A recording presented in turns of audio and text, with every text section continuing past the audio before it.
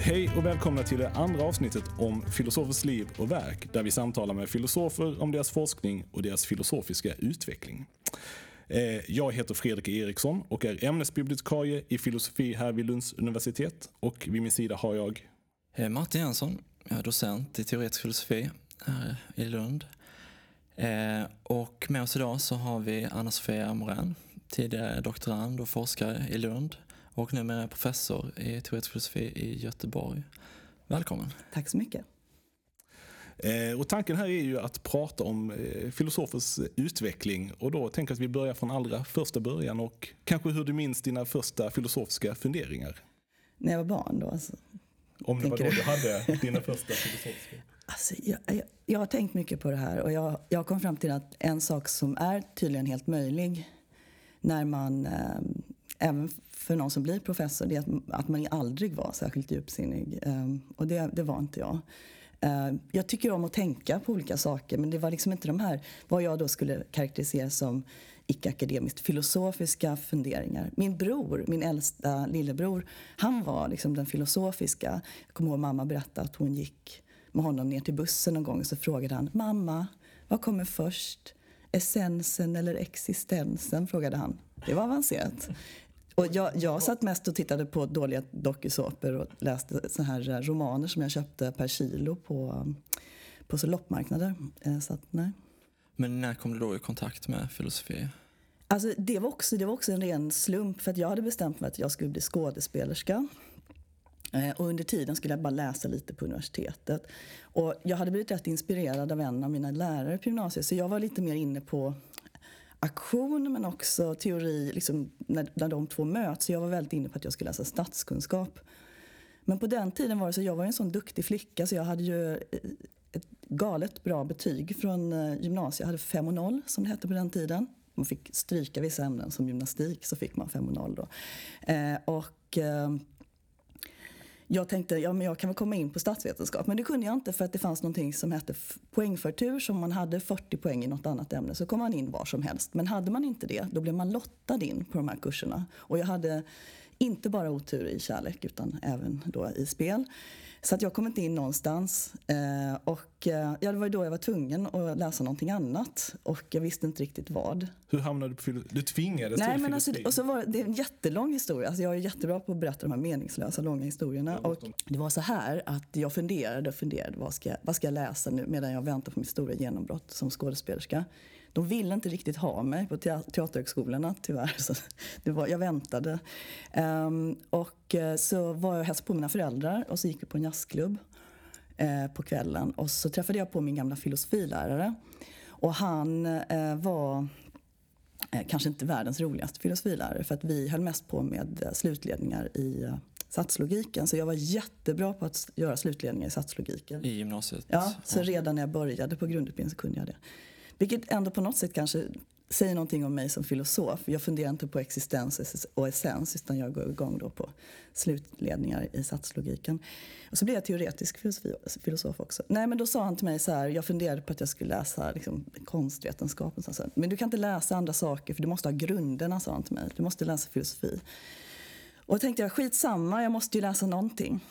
Så gick det till när jag började läsa filosofi. Det var inte någon sån här djupt känd liksom. Men å andra sidan, det kan ju finnas många förklaringar till det. Det kan ju vara så att man har en idé om hur filosofer är, vad filosofer gör, som inte passade in på den idén jag hade om mig själv. Vilken idé hade du om filosofer, och vilken idé hade du om dig själv då? Ja, alltså dels så hade jag någon idé om att antingen, det var ju kanske en dubbel uppsättning idéer. Så den ena var de här väldigt, kanske liksom lite flummiga typer, kan man säga, lite kristalliga. Och det var ju fel, för det är inte akademisk filosofi. Men det andra var ju liksom Sokrates, han har skägg. Han har andra delar som jag saknar. Och han är ju någon typ av, han ingår i den här liksom idén om en väldigt intelligent, genial person och sådär. Och jag menar, som en tjej från landet liksom, så kändes det inte riktigt som någonting jag identifierade mig med. Hur gick då mötet med filosofin till? Liksom? Hur kändes det? Alltså det kändes helt naturligt från första stund. Det måste jag säga. Teoretisk filosofi direkt? Teoretisk direkt. Faktum är att, och det här skäms jag lite över, jag har bara läst en termin praktisk. Jag började läsa, jag blev sjukt arg på Peter Singers bok, kommer jag ihåg. Kastade in den i väggen. Då hade jag redan läst en del teoretisk filosofi. Så efter det på något sätt så la jag den biten på hyllan. Jag gifte mig med en praktisk filosof, så att om jag undrar något så frågar jag honom. Får jag backa lite här? Du säger Peter Singers bok, menar du då praktisk etik? Ja. Och vad var det som var upprörande med den? Alltså för mig, jag har ju en lite konstig historia. Jag har ju varit väldigt mycket sjuk i mitt liv. Så att när jag var 16 så blev jag diagnostiserad med en autoimmun sjukdom som heter SLE. Som gjorde att jag var ju väldigt sjuk. Jag låg på sjukhus några gånger om året. Och däremellan hade jag så kallad kronisk trötthet och kronisk värk. Och så småningom med åren så fick jag dessutom kronisk njursvikt. Och nu är jag inte alls så sjuk, så det är inte en sån hemsk historia, utan för att jag fick en njurtransplantation och sen blev jag i stort sett frisk. Men om man har levt på det sättet med en sjukdom så kan man bli lite irriterad på gubbar i skägg då, som sitter och har liksom väldigt självsäkra åsikter om vilka liv som är värda att leva, vilket Peter Singers bland annat har när han har såna här skall utbytbarhetsargument och så vidare. Så det störde mig väldigt mycket. Det stör mig fortfarande, och det är väl någonting som är ganska typiskt för praktiska filosofer, att de testar moraliska andra intuitioner baserat på deras egna intuitioner, som är baserade på deras egna erfarenheter, som inte alls liksom, talar för alla andra människors erfarenheter och intuitioner. Så att. Men i teoretisk filosofi fanns det andra filosofer som kändes bättre? Nej, men alltså, eller filosofer, jag tänker inte på filosofi på det sättet. Jag tänker på filosofi som problem och som man löser, och liksom tankar som man ska följa. Och, jag tyckte om teoretisk filosofi därför att på sätt och vis så var det så att jag var inte känslomässigt engagerad i de problemen som ställdes upp där. De kändes viktiga. Jag var intellektuellt engagerad i dem, men jag var inte känslomässigt engagerad i dem. För att problemet är när man blir känslomässigt engagerad i vissa slutsatser, till exempel. Man blir en sämre filosof enligt mig, för att man vill så hemskt gärna komma fram till vissa slutsatser att man inte följer argumentet dit de tar en. Och jag tyckte om teoretiskt på grund av att om man ska uttrycka sig hårt, jag brydde mig inte om vart jag hamnade, men jag brydde mig om vägen dit. Och det tror jag är en bra utgångspunkt när man ska filosofera. Hur tidigt började tankarna om att du skulle doktorera inom ämnet? Alltså jag kommer från en icke-akademisk bakgrund. Och det här är nästan lite pinsamt att erkänna, men på den tiden så var det det var en väldigt privilegierad situation. Man kunde använda sitt studiemedel väldigt länge. Det var anmälan till institutionen när man skulle komma in på doktorandutbildningen, vilket i princip inte innebar att man sökte inte sin doktorandtjänst i någon som helst konkurrens. Och man antogs, men liksom många antogs, och sen så funderade de lite, kanske gjorde lite andra saker samtidigt innan de tog tag i det ordentligt. Man kunde ju få finansiering för sin doktorandtjänst, men det var däremot det var ganska svårt att få. Och det kunde dröja ett tag, men så gick man på studiemedel under tiden. Så att jag började doktorera utan att egentligen förstå var det skulle sluta någonstans. Alltså jag visste inte riktigt vad det innebar. Jag insåg ju att man skulle skriva någonting, men det var också en situation där det var väldigt få människor som faktiskt hade gjort klart sin avhandling. Så det fanns en rad doktorander runt omkring en.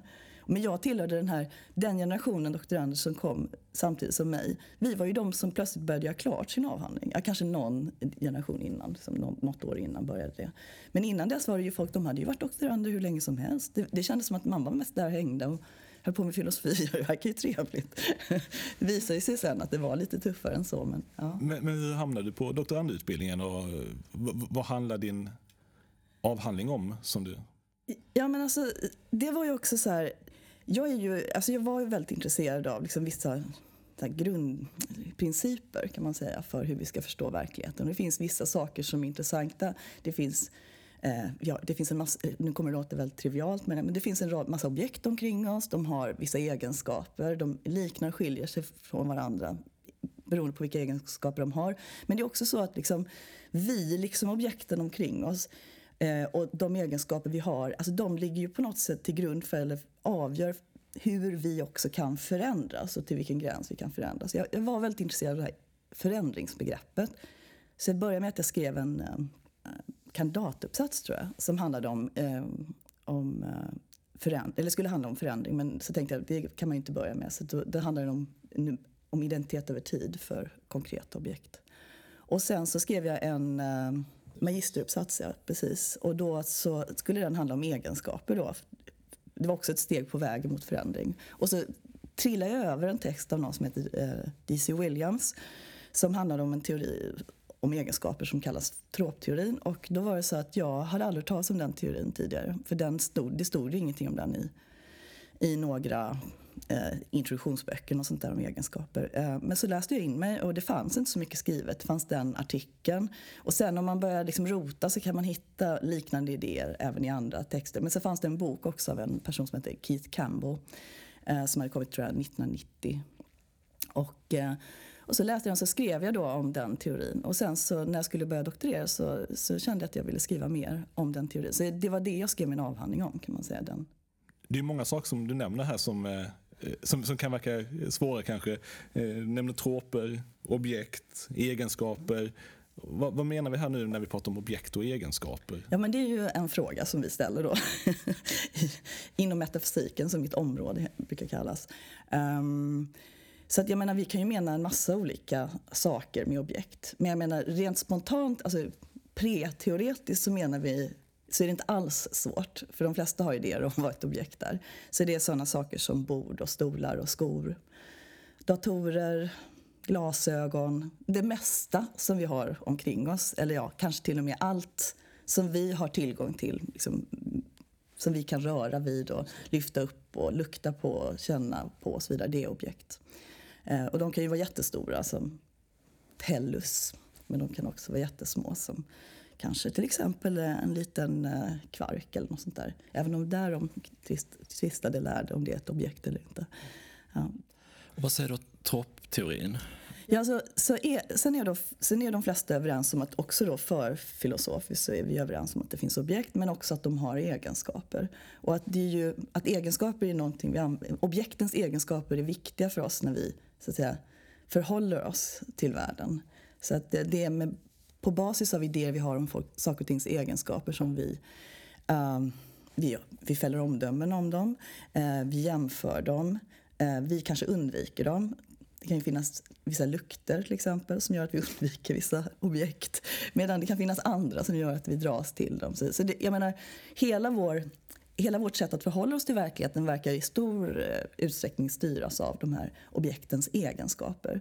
Men om man håller på med metafysik så är man intresserad av, så att säga, vad som ligger bakom eller vad som måste finnas i världen för att liksom, de här intrycken som vi har av världen ska på något sätt kunna underbyggas inom bemärkelse. Och då tänker ju sig vissa filosofer har ju tänkt sig att objekt har ingen inre struktur utan de är som de är. De har en natur, men det betyder inte att det finns någonting utöver de här objekten.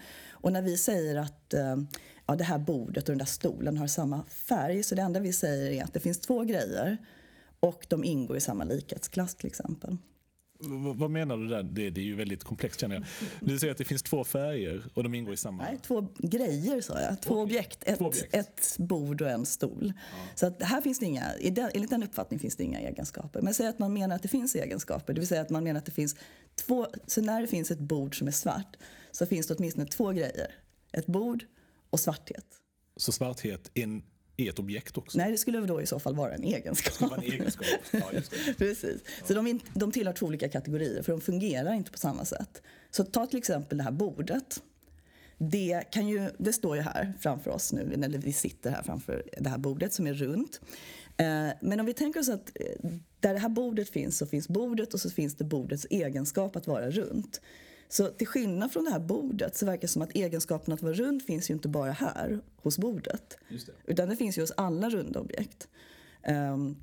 Och då verkar det som att till skillnad från det här bordet som bara kan finnas på en plats i rummet vid varje tillfälle så kanske den här rundheten kan finnas på mer än en plats i rummet vid varje tillfälle. Så att förutom att den finns här hos det här bordet som vi har framför oss så finns den hos alla andra runda objekt också samtidigt. Så egenskaper kan finnas på flera ställen samtidigt? Om man menar att egenskaper är det man kallar för universalier, som är en teori som åtminstone i efterhand har tillskrivits Aristoteles.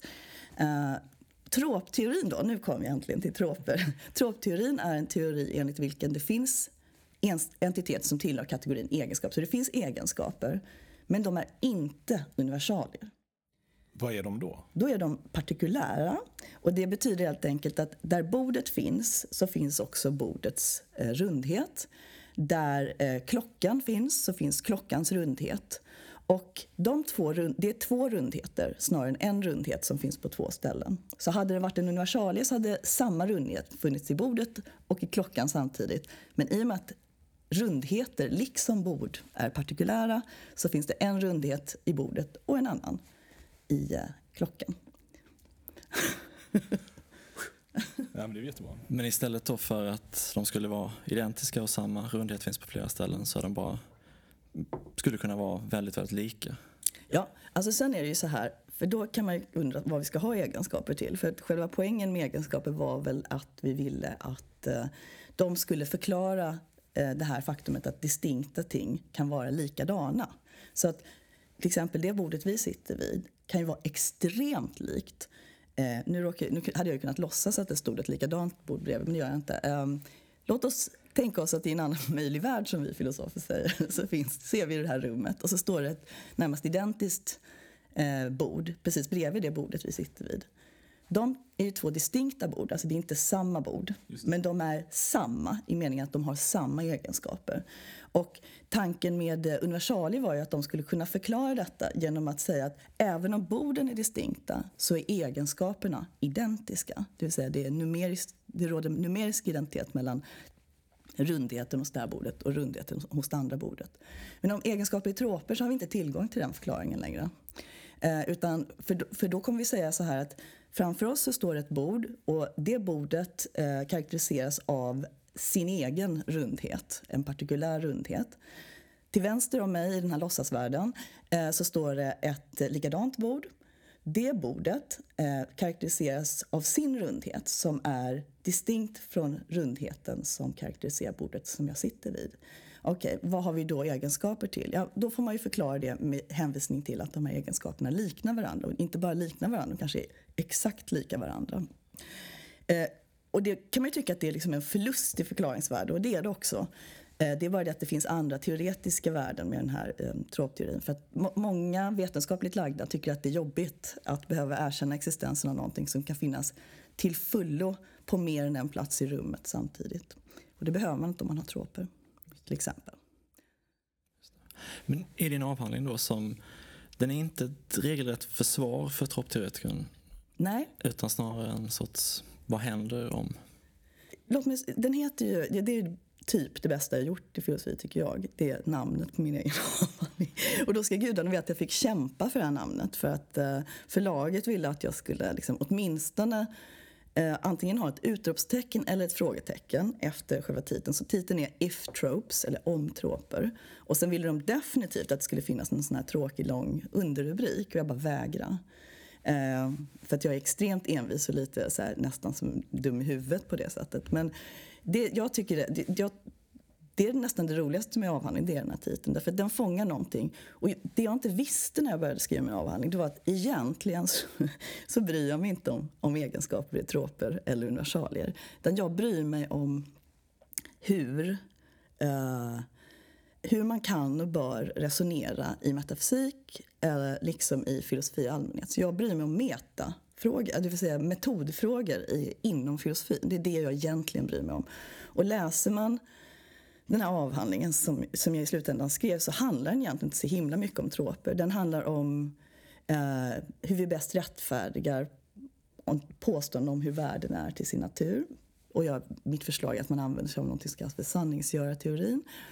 Den handlar om så kallade regressargument och hur vi bäst förstår dem. Alltså den handlar om sådana saker snarare än troper och universalier. Men jag får bara säga, vad den gör, det är att den säger så här: anta att egenskaper är troper. Så snarare än att vi argumenterar för existensen av troper, vilket jag helt ärligt inte vet hur man skulle göra. Så vi antar att det finns troper och så försöker vi utveckla, vi liksom försöker lösa de interna problem som den teorin stöter på. För att det finns ett grundproblem i metafysiken och i många andra delar av filosofin också, inte alla. Att teorierna, även om de har utvecklats under hundratals, kanske tusentals år, så är de fortfarande väldigt grova. De är fortfarande väldigt... Ämnet är så pass komplext så det är svårt. De har inte kommit så långt, de är inte så utvecklade i sina detaljer. Och det gör naturligtvis att teorijämförelse blir väldigt svår. Som vi har två teorier, säg universalrealism då och tropteorin, som om båda de fortfarande har liksom inre kinks att reda ut. Då känns det lite prematurt då att ställa sig och jämföra de här teorierna och säga vilken av teorierna är bäst. För vi kanske inte jämför de bästa versionerna av teorierna, tänker jag. När blev du klar med avhandlingen? Jag blev klar 2002. Och sen så direkt efter så följde ett lite intressant år eftersom jag fick akut njursvikt och hamnade i dialys och blev njurtransplanterad. Så det var lite så här a blur, kan man säga. Men efter det så liksom började min andra halvan av mitt liv, kan man säga. Det liksom det lite mer energifyllda. Ja. Och forskningsmässigt, vad tyckte du var angeläget efter du blev klar med avhandlingen? Direkt efter att jag blev klar med min avhandling så kände jag att jag aldrig mer ville forska någonsin. Alltså, jag tyckte det var en sån urladdning och galet jobbigt. Jag antar att det inte underlättade att jag hade njursvikt. Så det tog ett tag. Men jag menar, sen hade jag lite tur, kan man säga, för att min avhandling blev publicerad alltså av ett riktigt förlag, och när den kom ut så var det väl i princip, det fanns ju då Keith Campbells bok, så fanns det en bok av John Bacon, men den var lite mer idiosynkratisk om troper då, och sen kom min bok. Så att liksom, vare sig jag ville eller inte så blev jag liksom ganska snabbt ansedd som någon typ av auktoritet på det området. Så att under några år när jag liksom på något sätt jobbade med min baksmälla från både njursvikt och avhandlingsarbete, så på något sätt fortsatte jag ändå jobba på, därför att jag ombads att skriva texter till diverse böcker och sånt där som handlade om troper. Nu var jag ju lite trött på troper, så att jag fokuserade i första hand då på regresser, men så hade jag liksom mycket börja så här, hade ett stycke som på något sätt handlar om troper. Och sen i slutändan så handlar det bara om regresser. Vad är regresser? Alltså regressargument är ju en särskild sorts argument som man stöter på, inte bara i filosofi, men det är väl särskilt intressant i filosofi därför att det är ett ovanligt starkt argument för att vara ett filosofiskt argument. Så att man skulle kunna tro att de flesta argument i filosofin är så här deduktiva, visar, tada. Och det kanske de är på sätt och vis, men sen i slutändan så bråkar man bara om premisserna. Men regressargument de är väl likadana egentligen, men de är spännande och intressanta, och de kan se ut lite på olika sätt. Men i grund och botten handlar det väl om att man utgår från, man tar någon position och så ser man vad den positionen antar. Och beroende på vad den antar då, så visar man att om man gör de antagandena så tvingas man att acceptera en oändlighet av något slag. Och de kan se väldigt olika ut, de här oändligheterna. Och är det ett regressargument så slutar det med att man säger så här, ja men den här oändligheten, antingen så motsäger den någonting som du antar i din teori, eller så är den i sig så problematisk att du måste ge upp något av antaganden som ger upphov till den. Alltså som någon typ av reduktio då, så funkar inte din ursprungsteori. Så ditt nuvarande projekt handlar, om jag förstått det, om metafysiska förklaringar, så det är där du är nu. Ja. Vad är en metafysisk förklaring? Ja, det är ju det som är frågan då. Det är ju inte för alla intuitivt vad en metafysisk förklaring är, men när man är liksom inne i den här diskussionen så säger man ofta såna här saker som att det här är en bättre metafysisk förklaring än det här, eller det här är en bättre förklaring än det här, eller det här är förklarande. Man säger såna saker. Och man tycker att man förstår vad det är man säger, och andra tycker att de förstår vad man säger. Intressant nog så visar det sig ofta att man kanske har då olika åsikter om vad som är förklarande, vad som inte är det, och vad som är mer förklarande än någonting annat. Och det som jag började tänka på, och sen så hände följande, nämligen att efter att man i många år hade liksom närmat sig Vad som hände var att man började prata om så kallat grundande relationer. Så att man, på sätt och vis har man gjort det alltid, men det blev mer som en väldigt stor diskussion i analytisk filosofi. För det började väl kanske, vad ska man säga, 10 år sedan ungefär. Tog det fart ordentligt. Och sen så har det liksom exploderat litteraturen om så kallade grundande relationer. Och grundande relationer det är den här idén som jag finner väldigt tilltalande, nämligen att när vi ska förstå verkligheten finns det så de saker som världen består av finns så att säga de är olika, mer eller mindre fundamentala. Så att, och det här är det är en väldigt intuitiv idé som finns även när vi, åtminstone vi, och nu kanske jag inte ska säga vi då, men jag som en väldigt mycket amatörvetenskapsperson så tänker jag så här: på botten finns det de här små legobitarna som fjuffar omkring, och nu börjar de som krångla till och säga att det är liksom också fält och skit. Men en gång i tiden så var det atomer och tomrum, och det var väldigt, men på något sätt så är jag kvar den här gamla idén. Ja, där finns legobitarna.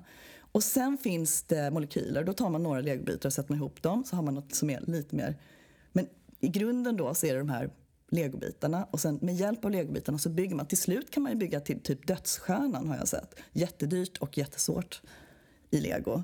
Men det kan man göra. Så att, och allt från då de här enskilda små mini-legobitarna. Och liksom det är den tanken som också finns bakom idén om grundande, nämligen att det finns en viss typ av entiteter som finns på den fundamentala nivån, och sen finns det saker vars existens är grundad i de här fundamentala entiteterna och hur de är konfigurerade på olika sätt då. Så att, och man har börjat liksom försöka liksom systematisera den tanken, och med hjälp av att man har utvecklat teorier om den här grundande relationen. Och tanken är då att det råder någon typ av beroende mellan det som är mer fundamentalt och det som är mindre fundamentalt. Det som är mindre fundamentalt beror för sin existens på det som är mer fundamentalt. Men det är inte bara det.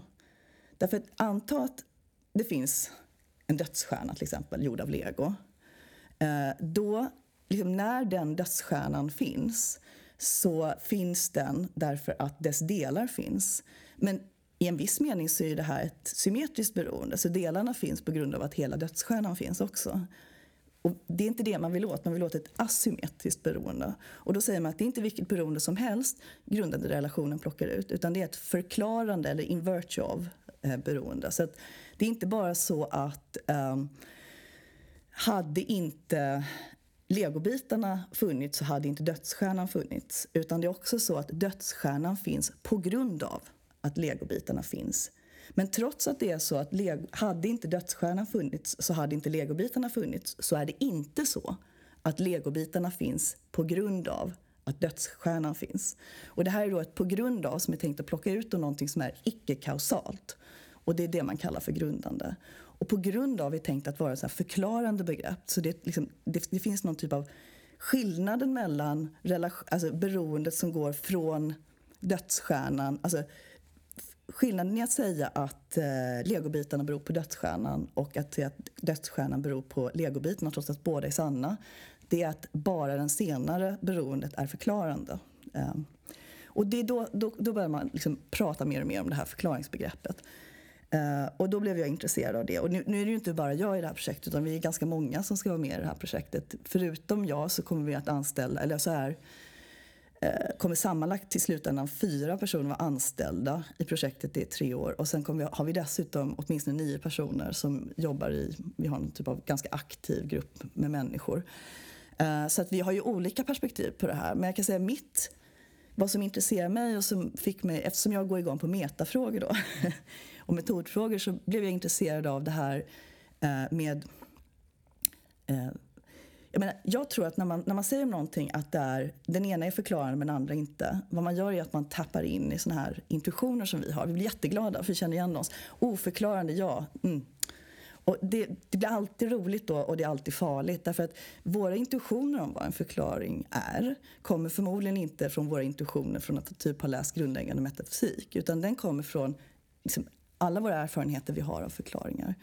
Och när vi tänker på förklaringar i vardaglig bemärkelse så att säga, så tänker vi oss, tror jag, att en förklaring är någonting som är väldigt nära eller kanske nödvändigtvis förknippat då med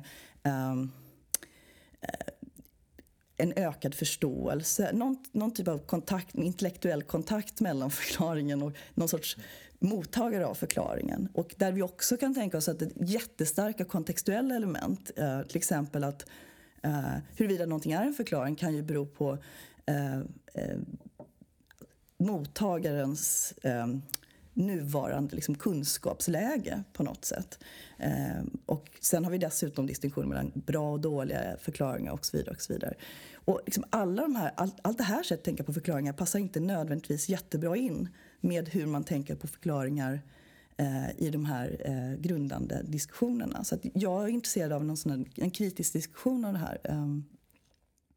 Men är målet en sorts vad ska man säga, en sorts förklaring som inte är beroende av att vi, vad ska man säga, har vissa kunskapsteoretiska förutsättningar, utan en sorts förklaring som är i världen snarare än en förklaring i förhållande till? Alltså jag är ju helt fascinerande och intresserad av slutsatser. Men det är min grej, och det är inte alla i vår forskargrupp då. Jag är ju intresserad av liksom alternativ och vad de olika alternativen leder till. Just nu håller jag på att skriva på en text som överraskar mig varje dag, för den är så himla negativ. Den blir bara mer och mer negativ. Den började med som ett försvar av just det du sa nu, att liksom, vi måste acceptera att metafysiska förklaringar är något radikalt annorlunda än så att säga vanliga förklaringar, och vi måste utveckla en särskild teori för dem. Nu så som teorin, eller så som texten ser ut nu, så argumenterar jag för att det är bara förvirrande på något sätt att introducera begreppet förklaring om det vi menar är någonting som är radikalt annorlunda än alla andra förklaringar.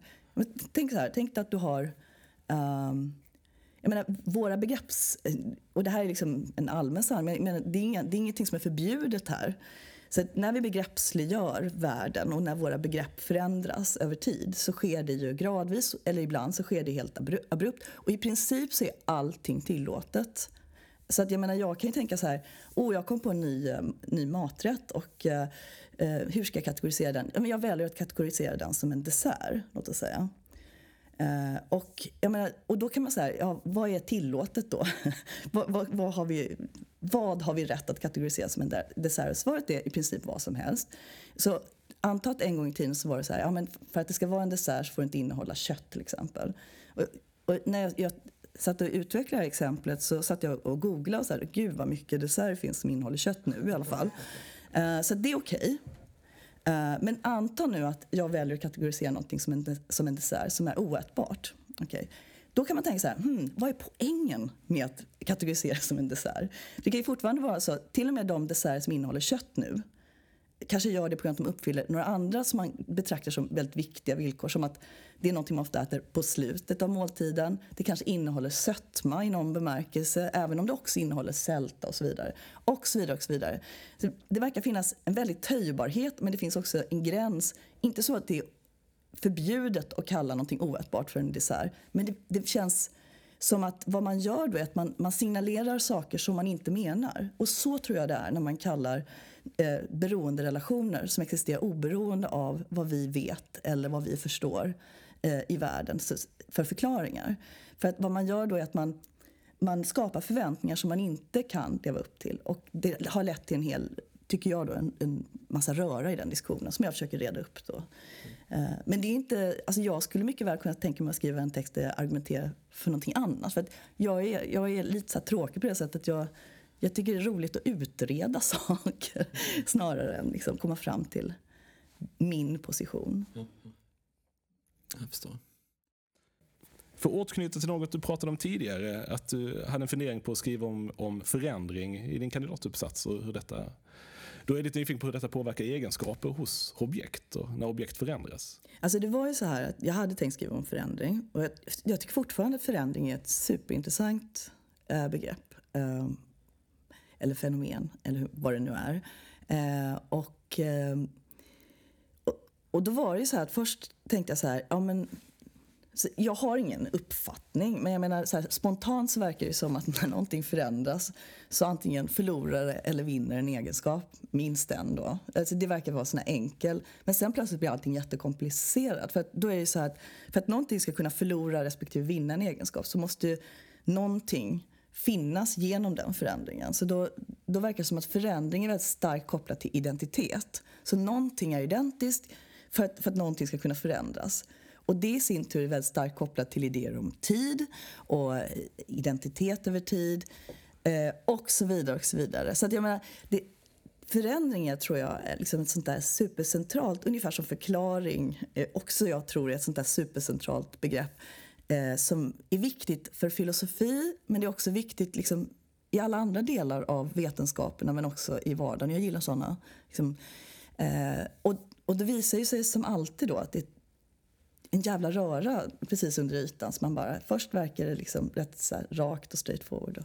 Och det är då jag tycker att det är lite roligt då, när det är lite rörigt. Finns saker att reda ut. Ja, men det är också så här, jag är inte liksom finlirets mästarinna. Jag går inte in i såna här minidiskussioner och flyttar, du vet. Alltså jag har inte den skärpan, helt ärligt. Jag är påhittig och bra på att se distinktioner. Jag tycker om lite mer, när det är lite mer så här rensa i djungeln. Hugga fram någon typ av stig genom djungeln. Sånt tycker jag är roligt. Så jag uppfattar det som att det du framförallt har intresserat dig för är liksom metodologiska frågor inom metafysiken. Och metafysiken är någonting som i olika perioder i filosofihistorien har kritiserats. Till exempel de logiska positivisterna som hävdar att metafysiska påståenden inte kan verifieras och så vidare. Har ditt intresse för de här metodologiska frågorna, kommer du liksom den sortens skepsis eller? Ja, men alltså det gjorde... Alltså, när jag så att säga växte upp filosofiskt i Lund så var det ju inte direkt liksom, det hetaste ämnet. Så det var ju återigen ett sånt där exempel på dåligt omdöme från min sida. Att liksom ändå så här insistera på att pusha den här... Men vilka var där? Eller vad var det som folk intresserade sig för? Alltså det var allt möjligt.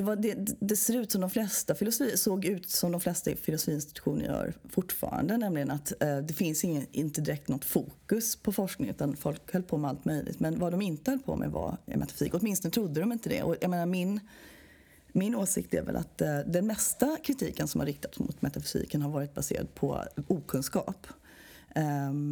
Men sen är det sant att liksom, på grund av att man blev väldigt ifrågasatt, och till skillnad från nästan vilket annat område som helst, så tvingades man liksom att försvara hela angreppssättet, hela liksom området. Man kanske ville prata om, vad vet jag, hur troper konstituerar objekt, och så hade man skrivit en text om det, men sen fick man ägna halva seminariet och prata om varför metafysik är möjligt, vilket det är naturligtvis omöjligt att försvara metafysik, för det kan ju göras på många olika sätt. Men vad som var bra med det, alltså, det kändes kanske inte alltid superkul då, men i efterhand så dels så tror jag att det som du säger, det väckte mitt liksom, så här metaintresse, och som det är nu så är den här metadelen, det är ju en väldigt viktig del av metafysiken. Så att på det sättet så kom jag in väldigt rätt i diskussionen väldigt tidigt, och det har hjälpt min karriär väldigt mycket. Men sen mycket av den kritik av metafysiken som har funnits och finns, den intressanta kritik av den typen som till exempel Carnap framförde, eller olika versioner av mer eller mindre modern kantiansk kritik kan också vara intressant. All den kritiken tycker jag är intressant på grund av att den vilar på metafysiska antaganden. Och jag tror lite grann på den här typen av oundviklighetsargument för metafysiken. Hur illa du än tycker om de här försöken att, så att säga, beskriva någonting som inte är omedelbart tillgängligt för dig. Och jag kan mycket väl förstå att man har problem med det, för att det finns jättestora problem, och du måste göra substantiella antaganden, metodologiska antaganden, för att hävda att du ska göra de här sakerna, och så vill du göra dem så rimliga som möjligt. Men även när du ska kritisera detta så kommer du göra precis likadana typer av antaganden, och det är därför, om inte annat, som vi måste hålla på med metafysik. Därför att man ska kunna kritisera metafysiken på ett bra sätt, men för det krävs alltså att man funderar på saker och ting ur ett metafysiskt perspektiv. Så att, och det här är inte, jag tycker inte det här är ett sätt att säga att liksom all kritik är liksom överdriven. Möjligtvis är då slutsatserna liksom överdrivet generella, kan man väl säga. Va? Men det finns ju naturligtvis möjlighet att ge upp stora delar av det metafysiska projektet men bevara vissa delar som man helt enkelt inte kan låta bli att ägna sig åt när man ägnar sig åt vetenskap. Och just nu håller jag faktiskt på att skriva en liten text i Filosofisk tidskrift där jag diskuterar. Laurie Paul hade en text för, det var ett tag sedan, kanske 5 år sedan, där hon diskuterar fysikens eller vetenskapsförhållande till metafysiken, där hon argumenterar för att till skillnad, och jag tror att hon har rätt också, att åtminstone om man tänker på vetenskap och metafysik som i hög grad modellerande verksamheter, alltså som bygger upp modeller, förenklade, abstraherade modeller av det man vill förklara utifrån en olika stor mängd empirisk information, men fortfarande empirisk information, så är ämnet för filosofi och metafysik och vetenskap faktiskt mer olika vad man skulle kunna tro, men metoderna är mer lika. Och det tycker jag är intressant. Då vill vi tacka dig, Anna-Sofia Maurä, för att du ville ställa upp på den här intervjun idag. Tackar. Och innan vi slutar så skulle jag också bara vilja nämna vår föreläsningsserie The Road Less Traveled. Så den första föreläsningen kommer att ha ägt rum när detta publiceras, och det är den föreläsningen med Anna-Sofia. Men den andra, den 28 mars med Katrin Glyer-Pagin, kan man gå på. Den är då 15.15 till 17.00 i sal C121 på Lux om man är i närheten. Och innan vi avslutar helt så vill vi tacka Humanistlaboratoriet och Larmstudion för möjligheten att spela in där. Jag